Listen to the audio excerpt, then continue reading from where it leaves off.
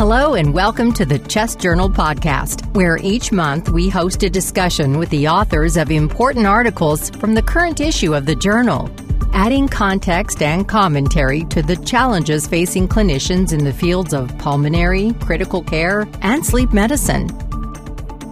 To introduce today's topic, here's your host, Dr. Dominique Pepper. On behalf of CHEST, I'd like to welcome you to this month's CHEST podcast. My name is Dominique Pepper, and I'm the moderator of the CHEST podcast section. Thank you all for joining us today for what will be a really interesting discussion on adult pleural disease.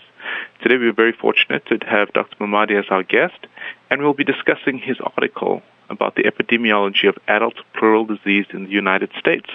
Sri, can you introduce yourself? Yeah, good morning, Dominic. Thank you for your invitation and to the journal for their invitation. My name is Sri Mamadi.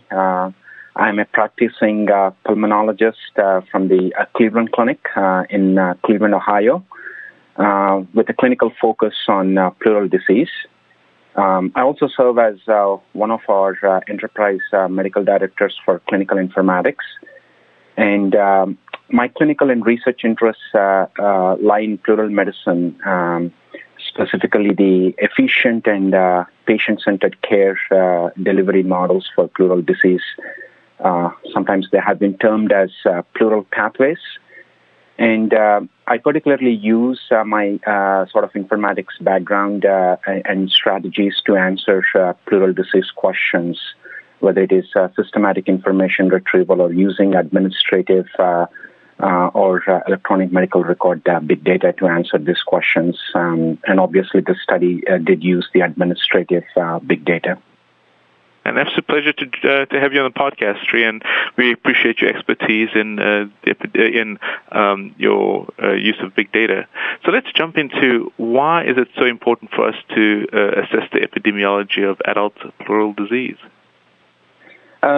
So, Dominic, obviously the primary motivation for this is epidemiological and healthcare utilization data for pleural disease in the States really have not been rigorously described. And some of the data that are out there are clearly outdated. Having said this, some excellent work has come in the past few years from various authors in the country trying to answer, specific disease questions. But some of these have been sort of a piece of the puzzle rather than an overall picture. And as I said, some of the data are indeed outdated.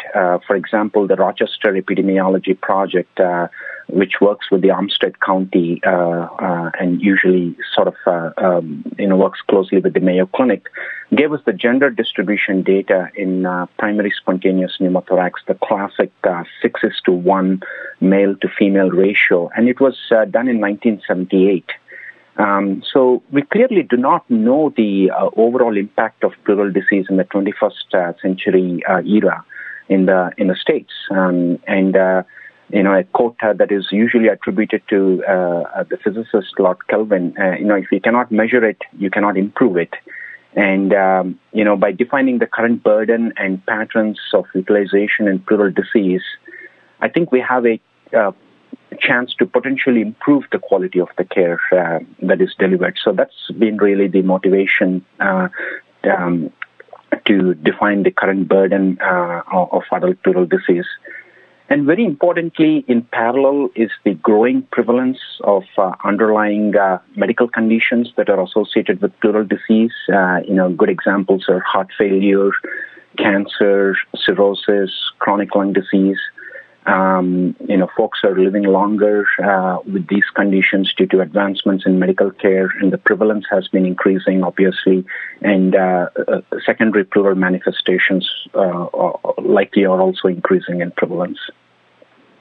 Yeah, well, I really appreciate you taking the time to undertake this study because, as you correctly said, we need to have 21st century data in order to address 21st century problems and make sure that we're appropriately allocating resources.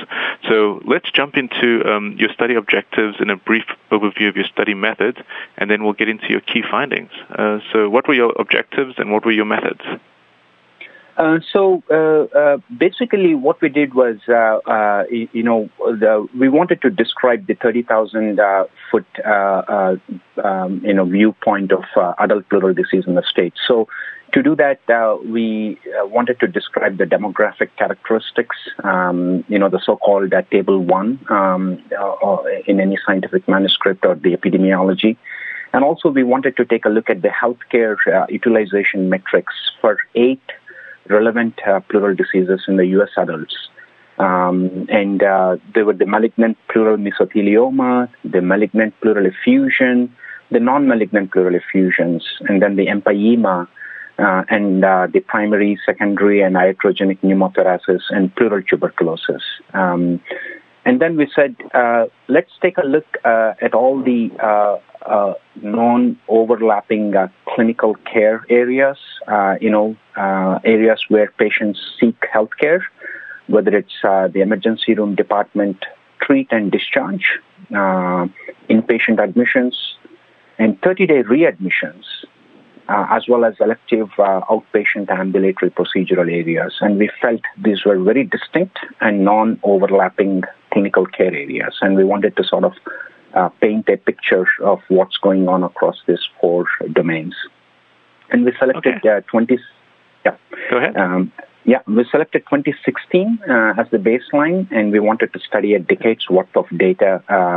And we restricted ourselves to only a decade because we said we believe that this time period corresponds to the rapid advances that were taking place in evidence-based pleural medicine across the world, whether it's the rapid diffusion of indwelling pleural catheters for malignant effusion, introduction of TPA and DNase for bacterial empyema, and increasing reports about usage of narrowbore chest tube for primary and iatrogenic pneumothoraces.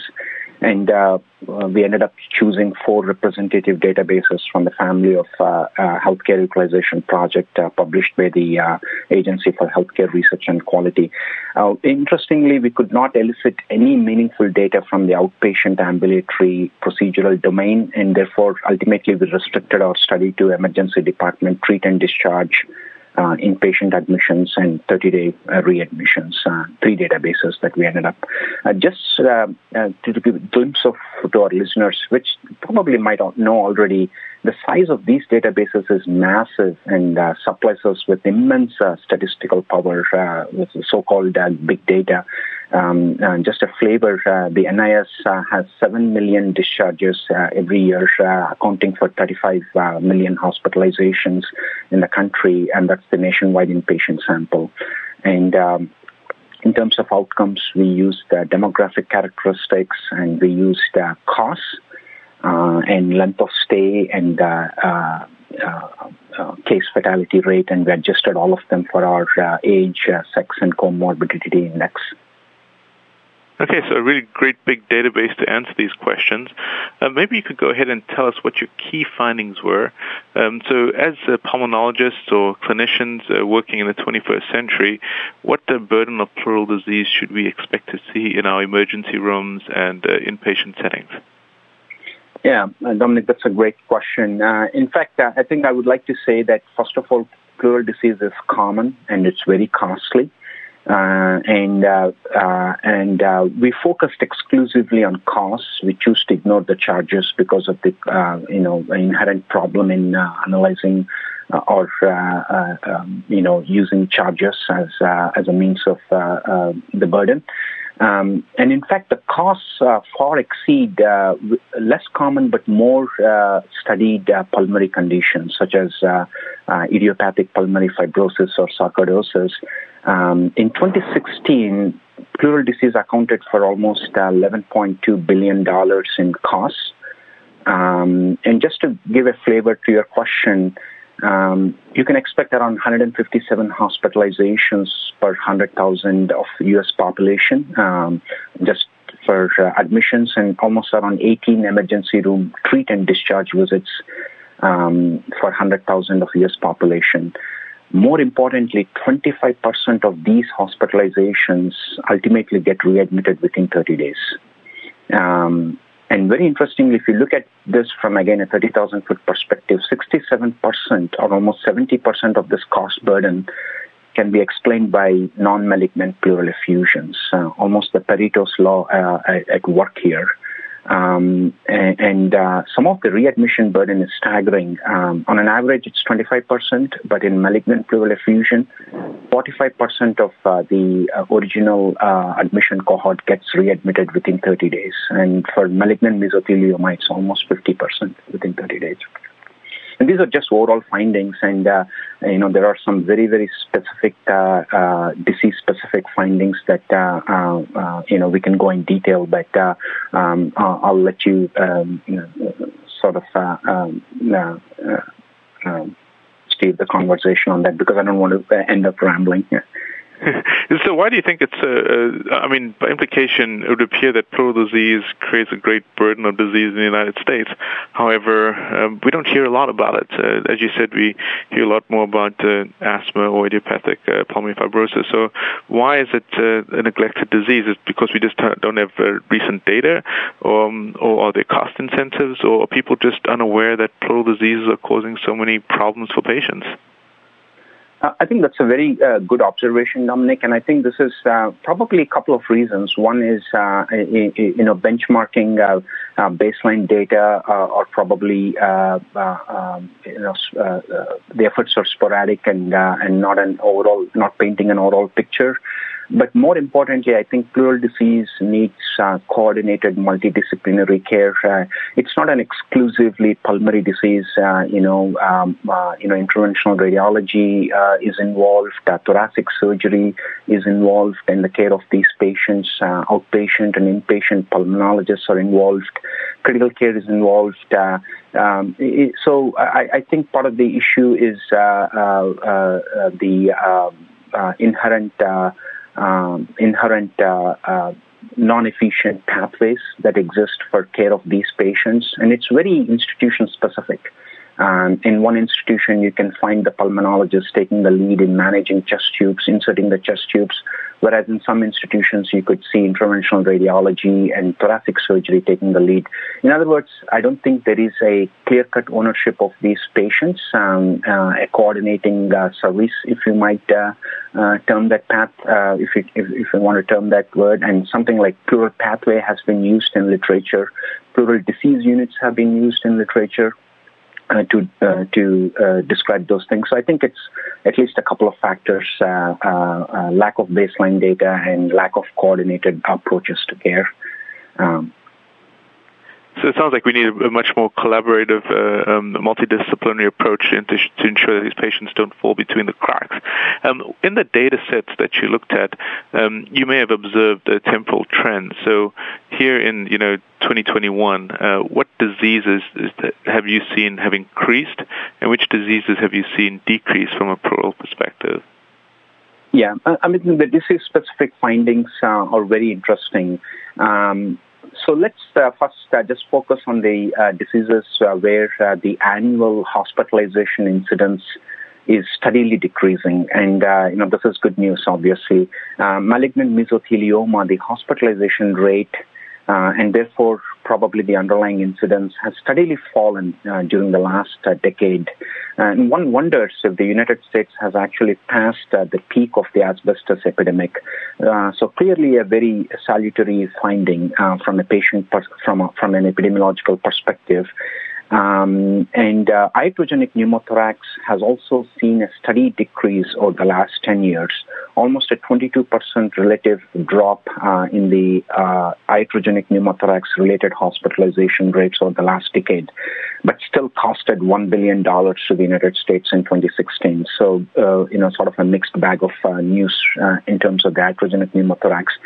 For the pleural tuberculosis, it's been one of the least common pleural disease in the U.S., with only around 215 hospitalizations in the U.S. in 2016, and almost a steady 55% drop in hospitalizations from 2007, again, mirroring the epidemiology of tuberculosis. And I think this is very interesting because if you look at the rest of the world, pleural tuberculosis is a very common manifestation, especially in India, Brazil, South Africa, and I think this is something that our study, obviously, due to the population that we have used for analysis, probably unable to comment on the epidemiology of the pleural tuberculosis. But clearly, in the U.S., malignant mesothelioma, iatrogenic pneumothorax, and pleural tuberculosis are clearly reducing in incidence. Having said this, non-malignant pleural effusion has been seeing a steady and an upward increase over the last 10 years, and probably explained by the increase in prevalence of associated underlying conditions such as cirrhosis, congestive heart failure, and cancer. Obviously, non-malignant pleural effusion is closely tied with those primary diseases, but a clear increase, almost I think if I remember correctly, almost a 20 to 30% steady increase over the last 10 years, and no surprise that it accounts for 70% of the burden in the U.S. In addition to that, empyema has also been seeing a steady increase over the last decade. And very interestingly, it is associated with exceedingly high cost per case, $40,000 per case, and a length of stay that is the highest for pleural disease at 14 days on an average. So non-malignant pleural effusion and empyema, clearly the incidence is increasing. Malignant pleural effusion is a mixed bag. I think we are seeing that this disease is becoming more and more outpatient predominant pleural disease. We see that the hospitalization rates are falling consistently over the last decade, but the emergency department treat and discharge visits are steadily climbing up. And I think this is, while no causation can be obviously attributed, I think this is very salutary because I think we conclude that folks are appreciating the importance of managing malignant pleural effusion on an outpatient basis and trying to avoid admissions. So I think that could be one potential explanation, but still the readmission burden is so high at malignant pleural effusion. It's at 45%, and it's consistently increasing over the last decade. In terms of the primary and the secondary spontaneous pneumothorax, not much in terms of trends. It's a steady trend. No significant trends were seen. But what really caught our eye was the epidemiological distribution of primary spontaneous pneumothorax in genders. What we saw was a consistent 2:1 ratio for males and females for primary spontaneous pneumothorax, which is much less than the 6:1 ratio that was described in 1978 from the Rochester Epidemiology Project. Our data is in more tune with the English and the French data that was recently described. And we really don't know whether the difference is just due to differing study designs or is it due to some changing epidemiological patterns? We wonder if the disease is getting more common in females now. Again, these are some of the interesting, intriguing hypotheses that have generated, that we are seeing coming out from this analysis. In secondary spontaneous pneumothorax, no specific trends were noted, Dominic, and it just continues to be a male-predominant disease, despite the prevalence of smoking having increased in the 70s and 80s in females. And unsurprisingly, it had the shortest time to readmission. Within 10 days, most of the SSP readmissions happened within 10 days. So I think those could sort of encapsulate sort of the overall summary trends. Yeah, that's really fascinating work, Sri, and I want to comment on a couple of them and get your response to them. So with the malignant mesothelioma, I mean, we obviously got a whole new group of younger physicians coming in who may not be as aware of malignant mesothelioma. So I was curious to see how that factored in. given that you're diagnosing these illnesses using big data and diagnoses in the data set, do you think you could have missed a couple of diagnoses of malignant mesothelioma? That was my first question. And then in terms of empyema, why is it so expensive for us to manage someone with empyema? Maybe you could comment on that for us and whether or not there's a way of mitigating that. So your two responses to those questions? Yeah. Thanks, Dominic. So your first question was, did you miss a malignant mesothelioma? And I would take the liberty of extending the question to every disease that we studied. Did you miss any pleural diagnosis? And the answer is absolutely yes. And that is, unfortunately, the limitation of administrative big data. But we have done some rigorous homework. We have followed the nationwide inpatient samples validated checklist. We've used the primary diagnosis, the principal diagnosis, the most, obviously the most important reason why the patient is in the hospital. Wherever we use the secondary diagnosis, we make sure that that diagnosis was coexisting with a pleural procedural code, such as a thoracentesis or a pleural biopsy or a pleuroscopy or a thoracoscopy. So we did do some basic homework to make sure that we caught all the diseases that it's always a traditional battle between sensitivity and specificity in querying big databases, and I think that's probably an inherent limitation of these studies. But short of an large-scale epidemiological study, this is the best we could lay our hands on. And so absolutely we could have missed some of the cases. Second is, why is the empyema care so inefficient? And I think that goes back again to the hypotheses, or at least one of the hypotheses that we have is that the current care is probably uncoordinated, and we do have some excellent data from the UK, suggesting that every day delay in source control, that is the video-assisted thoracoscopic surgery for pleural sepsis, attributes or translates itself to an increase in relative risk for mortality. And I think with 14 days patient spending time, one could estimate, one could hypothesize that there are delays in recognizing this disease, and then probably are delays in getting source control, whether through surgical or medical means, whether it's a chest tube insertion or whether it's the video-assisted thoracoscopic surgery. And unfortunately, not all centers have access to high-quality thoracic surgery service lines. And I think there is probably inordinate delay in achieving source control. And to your point, that's one of the big take-home messages that we, as the authorship team, have actually taken back to our organizations, and how to improve this what I call a wicked problem, the care of empyema patients.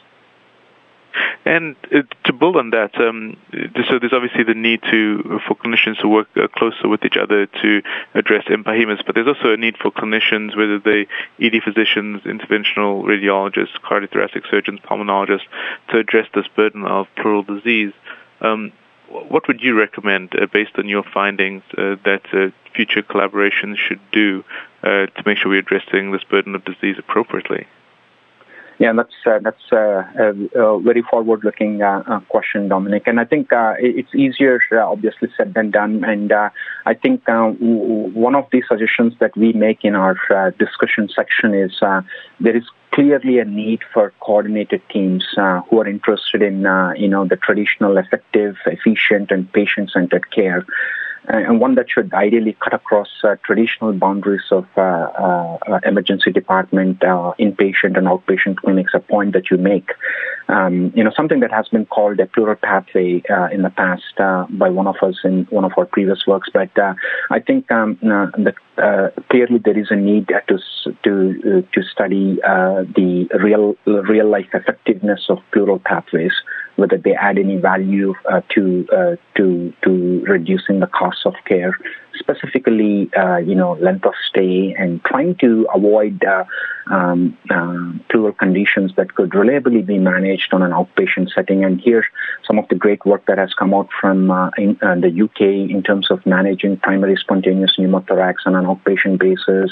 The Australian groups have shown that not all PSPs need to be managed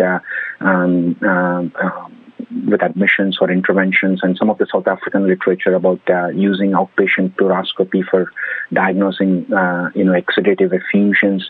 And again, these are all pointers towards a couple of things. Number one is coordination of care while the patient is in the hospital, and two, coordination of patient care outside the hospital, cutting across traditional boundaries. Definitely. And what other implications did you have from your study, Sri? I think the implications that we can conclude are number one, the pleural disease landscape is clearly dynamic, and there are some clear trends, both beneficial and adverse trends for some diseases. And clearly, our work in patient safety is probably yielding fruits. I mean, the iatrogenic pneumothorax incidence is clearly falling down. Most of the malignant pleural effusion cases, at least in our database, we could conclude that some of them are being transformed into outpatient care. But we obviously, as we discussed, there is a clear-cut need to improve upon other pathways. And some of the questions that we raised are clearly about the changing epidemiological patterns. So I think obviously, as with any other study, these raise more questions than what they answer. And obviously, with all its limitations, there is some very good priorities that we probably think have identified. Great. For quality improvement, yeah. No, I definitely agree with that. And then, Sri, as you alluded to in earlier, with these big data sets, there's always the potential for error or overinterpretation or lack of generalizability. How would you caution the audience in interpreting your findings, and what studies are needed in the future to address these limitations? No, that's obviously, our limitations, as you pointed out, Dominic, like traditional big data, there is going to be some noise and there is going to be some veracity issues. But I think in addition to the classic limitations of big data, we do have some other limitations which could, again, serve as a foundation for future workers in this field. We could not find any meaningful elective outpatient care data. For example, in the pulmonary clinic, in the interventional radiology procedures, or the ambulatory surgical suites that we know are traditional platforms for delivery of care. And we also could not find any cost data for the emergency department. So all of our cost data is from admissions and readmissions, respectively. And obviously, we did not include pediatric and traumatic pleural disease care. So these are clearly other additional limitations. But in terms of validating these findings, in a way, these nationally representative databases are clearly weighted to comment on the U.S. population. Their inherent design using the stratified survey sampling does tend us give us the statistical power to comment on the national trends. But one note of caution that I would always have for using these databases is make sure that we adhere to the nationwide inpatient sample checklists that are now clearly described. The disease definitions need to be validated and where possible reused. And some of this work we have shared in our supplemental materials. We have clearly shared our definitions for every pleural disease using a combination of principal and secondary diagnosis. We hope that future workers in this field can efficiently reuse these definitions. But short of a large epidemiological study, this is the best data set we could reliably lay hands on. And the good news is, Dominic, is that some of this data is clearly agreeing with some of the data that's coming out from the French and the English folks, especially for the PSP gender distribution data, the empyema. That has been a consistent signal across the world, ranging from pediatric to adults across New Zealand, Denmark, Republic of South Africa, US, England, France, employment rates are clearly increasing. So we do feel that there is clearly some validity to the signal. Agree. Well, Sri, you've done a really great job in tackling this problem of pleural disease in the United States. We obviously didn't have any updated data for the last 3 to 4 decades, and you took on the map and task of actually characterizing it so that clinicians can know what they should be dealing with and know their limitations and what we need to do in the future. Sri, I want to give you an opportunity to just share any concluding remarks with our audience and any thoughts that came to you as you were preparing for this podcast that you thought our audience should be aware of. Shri? Yeah.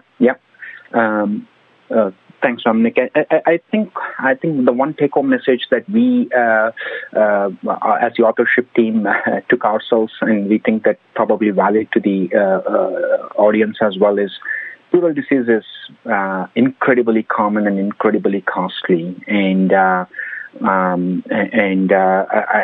think I think for me that's the aha moment, and I think the current models of care clearly can improve upon, and I think we encourage folks to sort of approach this problem at their local institutions using coordinated multidisciplinary teams that could reliably cut across multiple traditional boundaries. So I think that's what we think is a very good take-home message or two from this study. Yeah, I think you and your team have done a phenomenal job, and we applaud you for tackling this problem. A very big thank you to Dr. Mamadi for a great conversation, and a big thank you to our CHESS community for joining us. I'm Dominic Pepper, and this is a CHESS Podcast.